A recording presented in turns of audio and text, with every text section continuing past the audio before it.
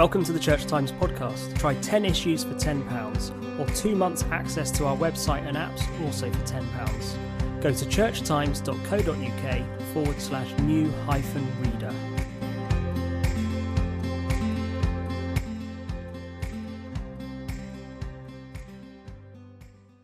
Hello, this is Sarah Merrick with the Church Times Books podcast. I'm in conversation today with Mark Oakley, and we're going to be talking about the book we've chosen as this month's book club title. And the book is The Lincoln Highway by Amor Towles. And he's an American writer, a former investment banker, best known probably for his multi-million copies sold of his 2016 novel, A Gentleman in Moscow. Mark, welcome. Could you start, please, by telling us a little bit about the story of the Lincoln Highway? Well, it begins with a very homely sort of scene of a young man who's obviously got himself into trouble at some point, being driven home by the warden of a juvenile work facility. And he served a year in this facility. We later discover that what had actually happened was he was being bullied at a county fair, and he retaliated by hitting the bully, but the bully slipped and fell back and hit his head and died. So he was put into this facility for involuntary manslaughter. But he's a good guy, and he's only 18. And the warden knows this, and he drives him home and gives him a bit of a homely talk about, you are a good person and you've got the whole of your life before you. So far, so good. But he discovers not only has his father died and left the house, but the house is going to be repossessed. So actually, he has very little money and no home. Meanwhile, in the boot of the car that the warden had been driving, two of the peers of Emmett, this boy, have stowed away, and they pop out. And so begins the story of Emmett, who's reunited with his 8-year-old brother. And they want to head off west now in a big blue car that they own. And they want to go west to California to try and find their mother. But the other two who've come out of the boot have other designs, and they take the car and they head east. And so begins this road story, and I'd quite like to come back to that perhaps. But that's where it begins and heads out. So it's quite a contrast to A Gentleman in Moscow, because that took place entirely in a hotel, and we're now on an open road, and it's a very famous road, more than 3,000 miles all the way across the US from New York to San Francisco. So I suppose one of my questions is it a classic road trip novel? Is that what you think it is? Well, I think in many ways it is. I mean, as I was reading it, it's hard not to think of things like, Grapes of Wrath by Steinbeck, or As I Lay Dying by Faulkner, or, John Kerouac's On the Road. All those stories very much come to mind, I think.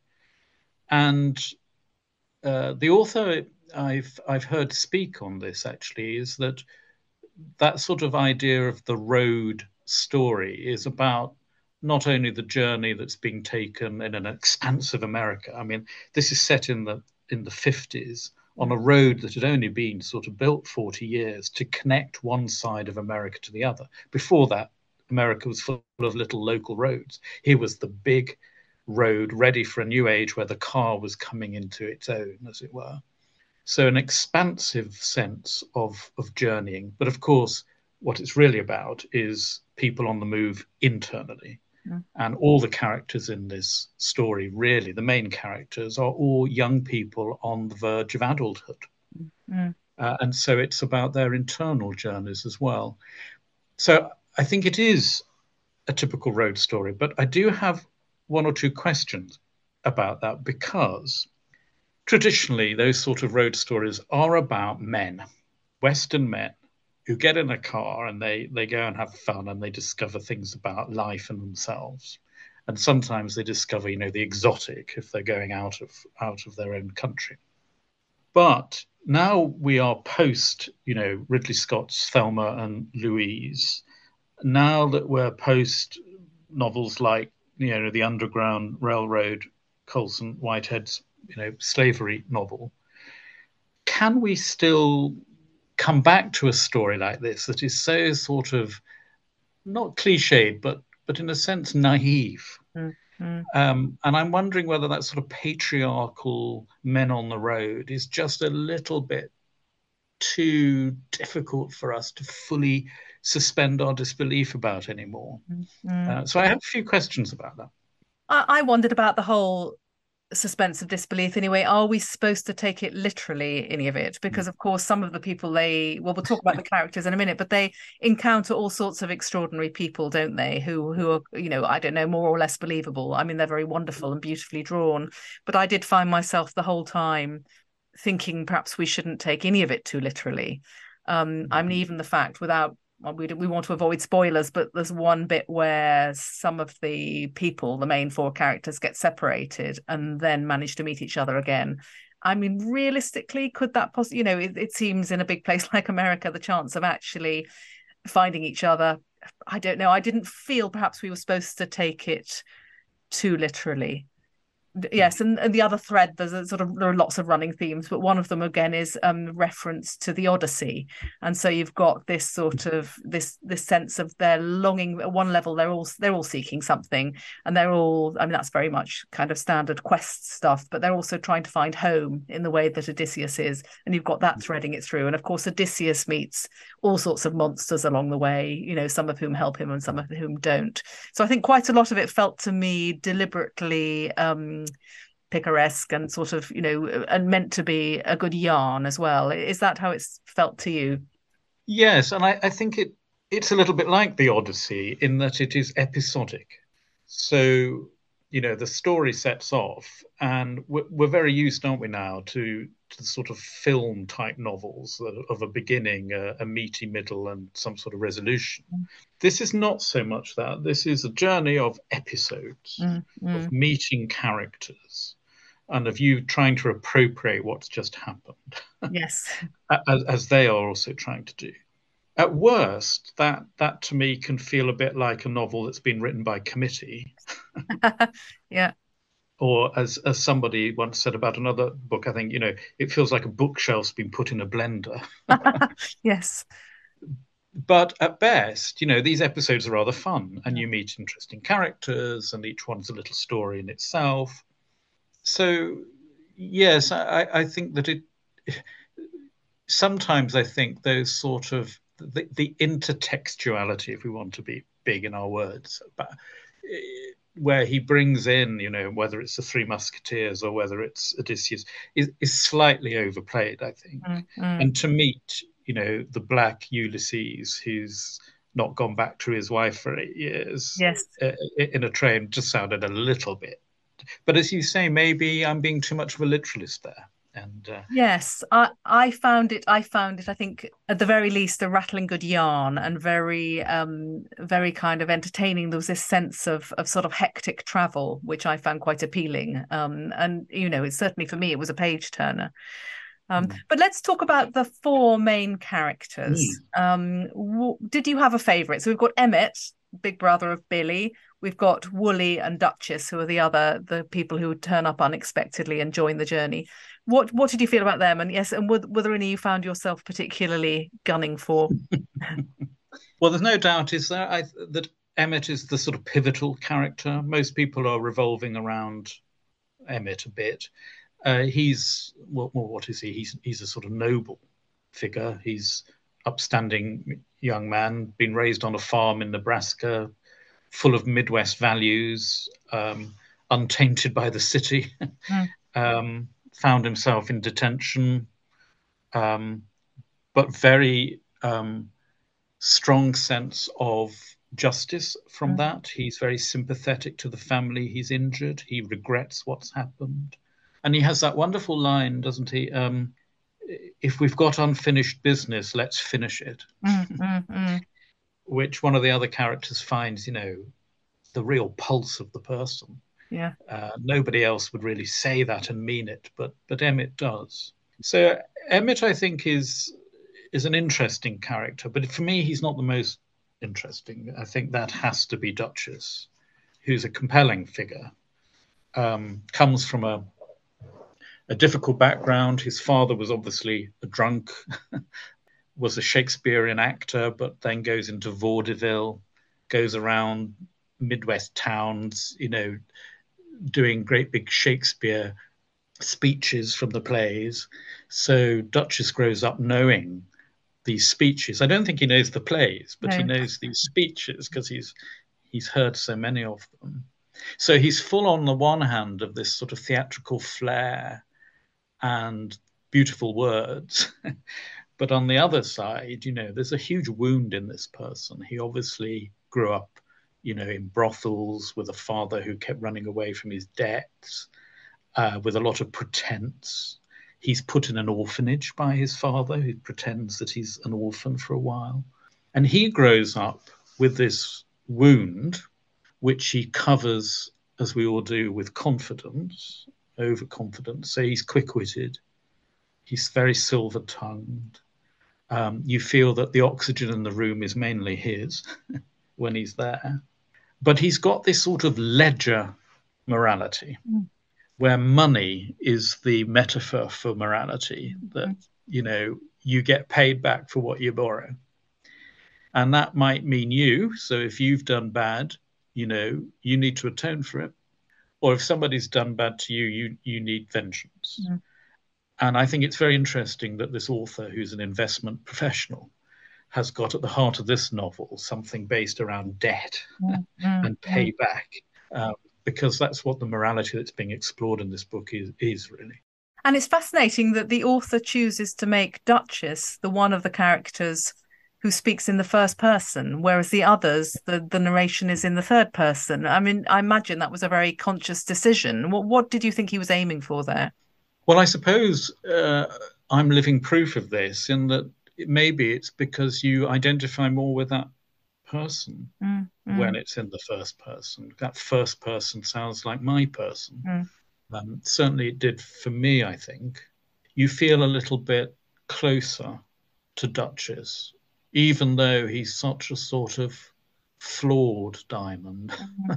There's nothing malevolent about him. He's not an evil character. He's a pretty good person in many ways, but he's, as I say, pretty wounded. And as we know, hurt people can often hurt people. And that's what he often does.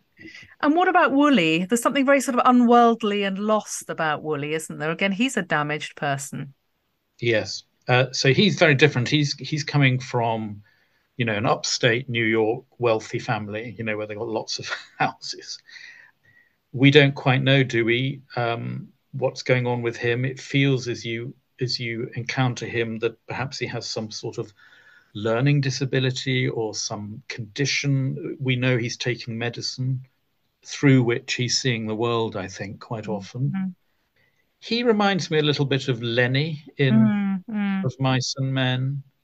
Now, again, you might say that him and the other character we'll come on to in a minute, Billy, you might just think, oh dear, this is more cliche, the sort of idiot savant, the sort of slow-witted, insightful people. But I do think he's quite interesting, actually, because he's somebody who, if you remember in the first part of the book, he's got very strong belief about how a house ought to be planned. Yes. And he starts helping Billy think through an ideal house.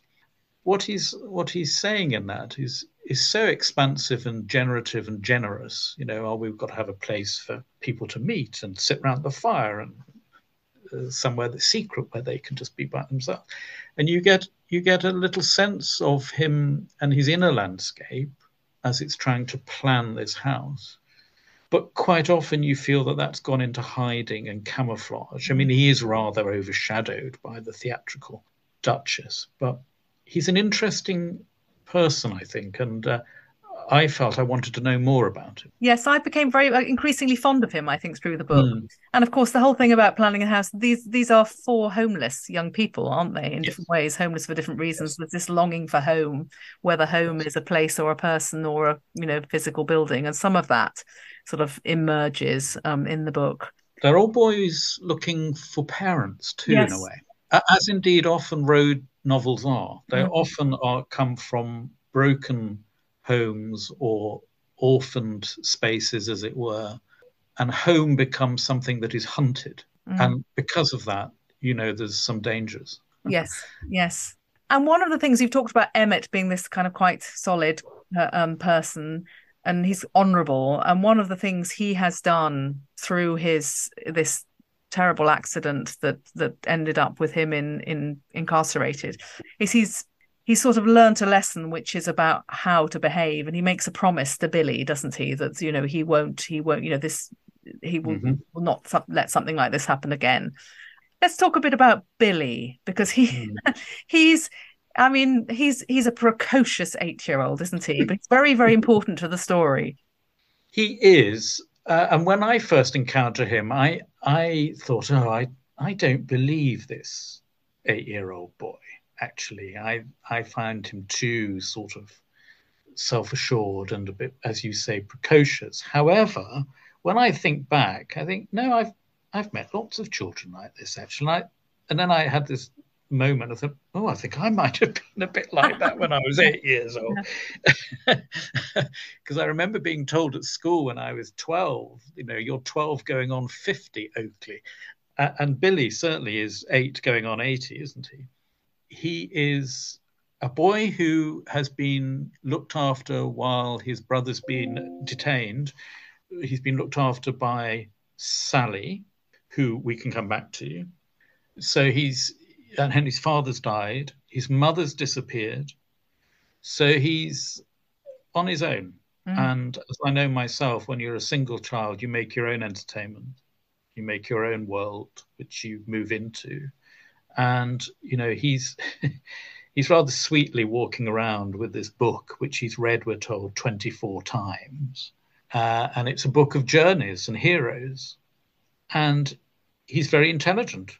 He's very insightful. But there is a sort of naivety to him, which is endearing, a vulnerability to him. But of course, a lot of that sort of early encounters of excitement and the interesting characters happen around Billy. For instance, Ulysses and the boxcar and so on. And he is pivotal, as you say. The jury's out for me as to how believable he is at the end of the day. But he's got a very strong sense of justice. He concentrates in a way that Duchess, he doesn't really think before he acts sometimes. But Billy does. And so, yes, I was grateful for him being in the novel, I think. Yes, and I really wanted that book to exist, actually, the book of these journeys. And there's, in fact, our reviewer in the Church Times described this book by Professor Abacus Abernathy as offering some kind of spiritual sat-nav to show how heroes on a quest should behave. And I thought, that was, I rather liked him. I rather liked the fact that, wherever there was always something that, the professor had to offer through this book. And that sort of goes throughout the journey as well. And of course, remember this, as I said, this is a boy who's lost his father. Yes, absolutely. Who's finding the fatherly wisdom in this book, I think. Yes. And he's literally holding it next to him all the time. Clutching it, yes. Yes. I found myself wondering if he would be angrier and more disturbed than he was. He does seem to be remarkably kind of, contented as long as he's with Emmett. But yes, nonetheless, I enjoyed his company, I have to say. What about some of the other characters who they meet along the way? In your piece, you refer to Pastor John. Do you want to say a little bit about him? Well, Pastor John is, yes, he's an ordained clergy person. He is very good at preaching the all-seeing and all-knowing God.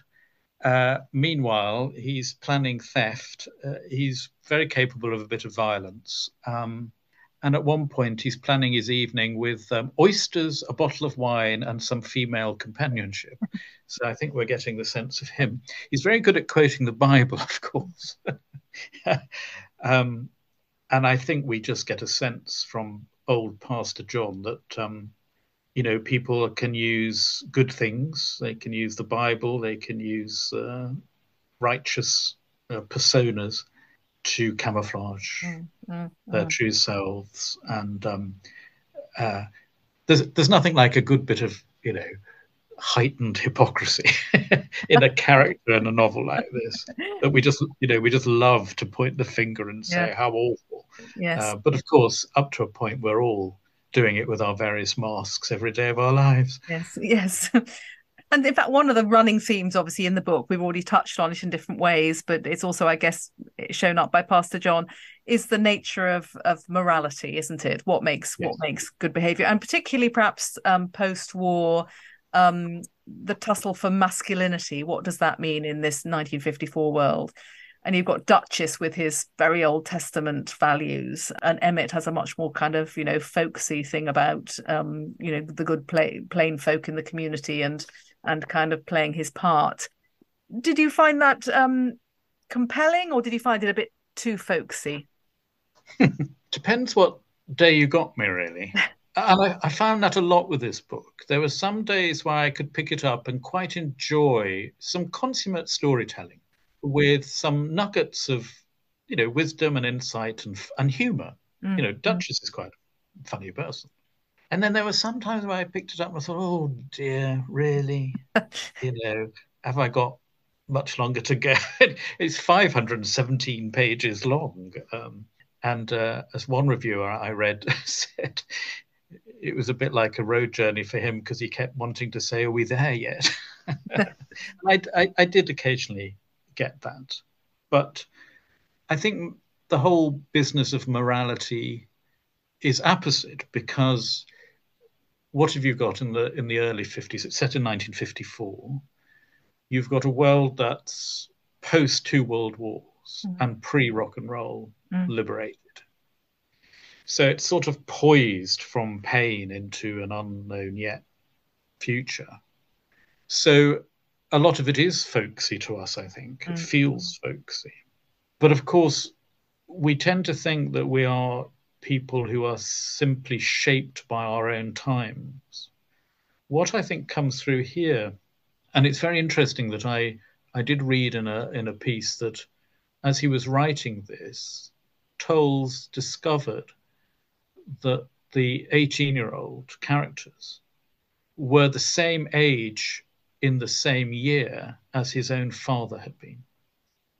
And you have to ask a few questions then about, is our character and personality and morality and worldview simply shaped by our own childhoods and times? Or is it the case that we're also shaped by the years in which our parents or the people who were bringing us up were being formed? Yes. And I think that's very true. I mean, yes. I was brought up by my grandmother, who, had lived through the Second World War as a young woman. And I still know that we were turning lights off and checking that we'd got food enough for the next few days. Yeah. And I inherited that. Yes, absolutely. It's fascinating, isn't it? And there's been quite a lot of work around trauma, which is that we pass on trauma sort of physically to people, which I think is extraordinary and slightly terrifying, actually, for those of us who are, parents, particularly. The idea that you carry on passing things down the generations, but really interesting.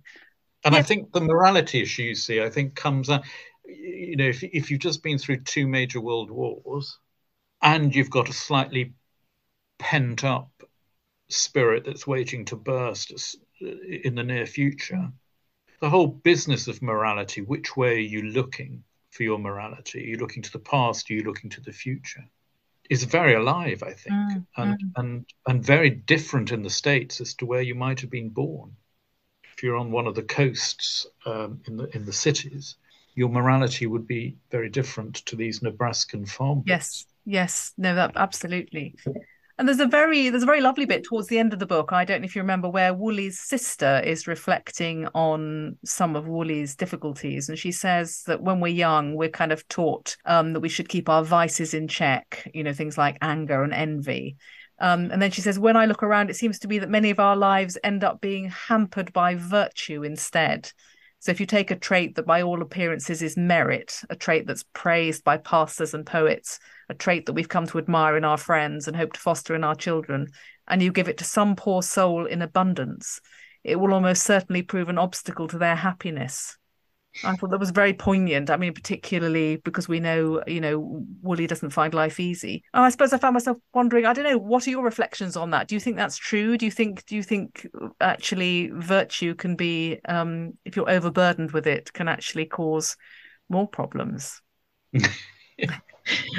You're asking the wrong person here. I don't have many virtues. Well, I think there can be an intensity that can set in with people that becomes damaging, not only to themselves but to each other. I think it was C.S. Lewis who commented about the woman who lived for others, and you could tell the others by their hunted expression. And I think there can also be a sort of intense focus on virtues which one can have, which focuses really on other people rather than yourself. Mm-hmm. I've just been to see The Crucible, and there's a lovely line where, one of the religious community looks at another and says, "Your justice would freeze beer." And, you can encounter those sorts of people. Oh, absolutely. Yeah. But I did get a sense in this novel that there are characters for whom there is a real desire not to be like that, but to find a moderate middle way that has some integrity and isn't just about eye for eye, payback ledger stuff. I suppose what I did get a little bit tired of is the masculinity of it all. There ain't many women in this. The women are really Sally, who keeps cooking good meals that she's never thanked for. Yes. A little bit tired of. Yes. There are a few nuns who come out with a bit of wisdom, and there are a few happy hookers. Yeah. And a secretary right at the end. Yes. Now you might say, well, that's 1954, honey. Or you might say, really? Or is that just all a bit cliched? I think the novel might have been helped by a few recognizable women. Yeah. No, I do rather agree. And that sort of takes me to the last question. You've already mentioned the reviewer who said, are we nearly there yet? Described it as lengthy, monotonous, and exhausting. And then, in fact, another reviewer, our own Church Times reviewer, wrote, "The masterful storytelling is so humane, uplifting, and compelling that I didn't want the journey to end." And I just wonder why you think it's so divisive and where you end up on it. I think it's a sort of mixture between John Irving and Dan Brown. Right.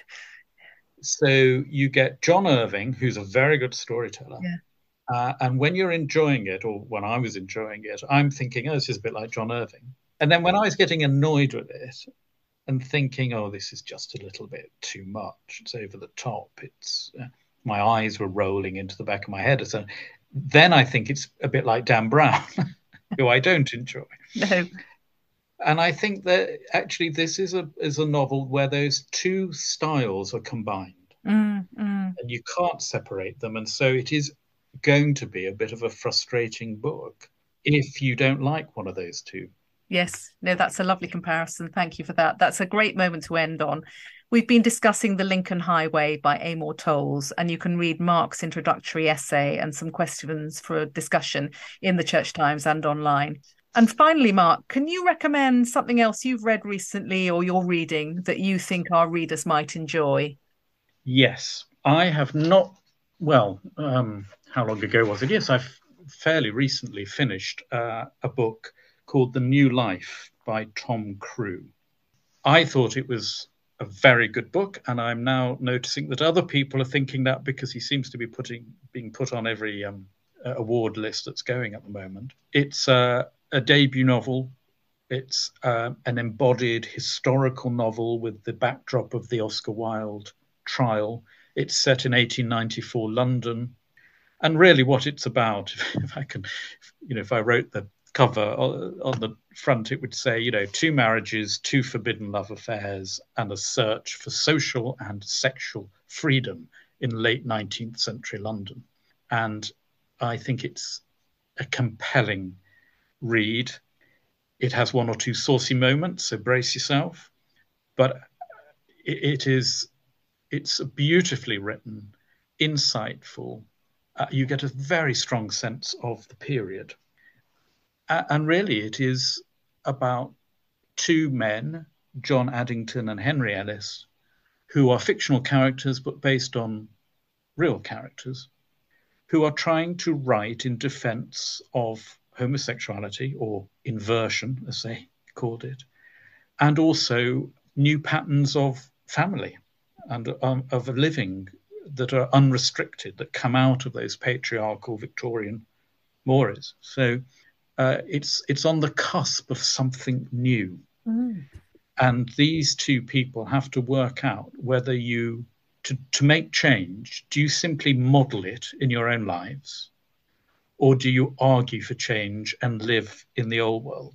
And you get that combination. And there's a lovely line in it, which I'll end you with. We must live in the future we hope to make. Brilliant. Thank you very much for the recommendation. That sounds great. We'll look out for it. Mark, thank you very much for your time. It's really good to talk to you today. Great. Thank you.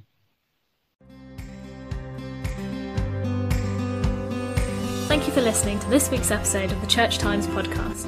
You can find more news, analysis, comment, and book reviews on our website, churchtimes.co.uk. If you are not yet a subscriber to the Church Times, you can try your first 10 issues for just £10. You'll get the paper delivered to your door every Friday, plus full access to our website and digital archive. Go to churchtimes.co.uk/subscribe to find out more.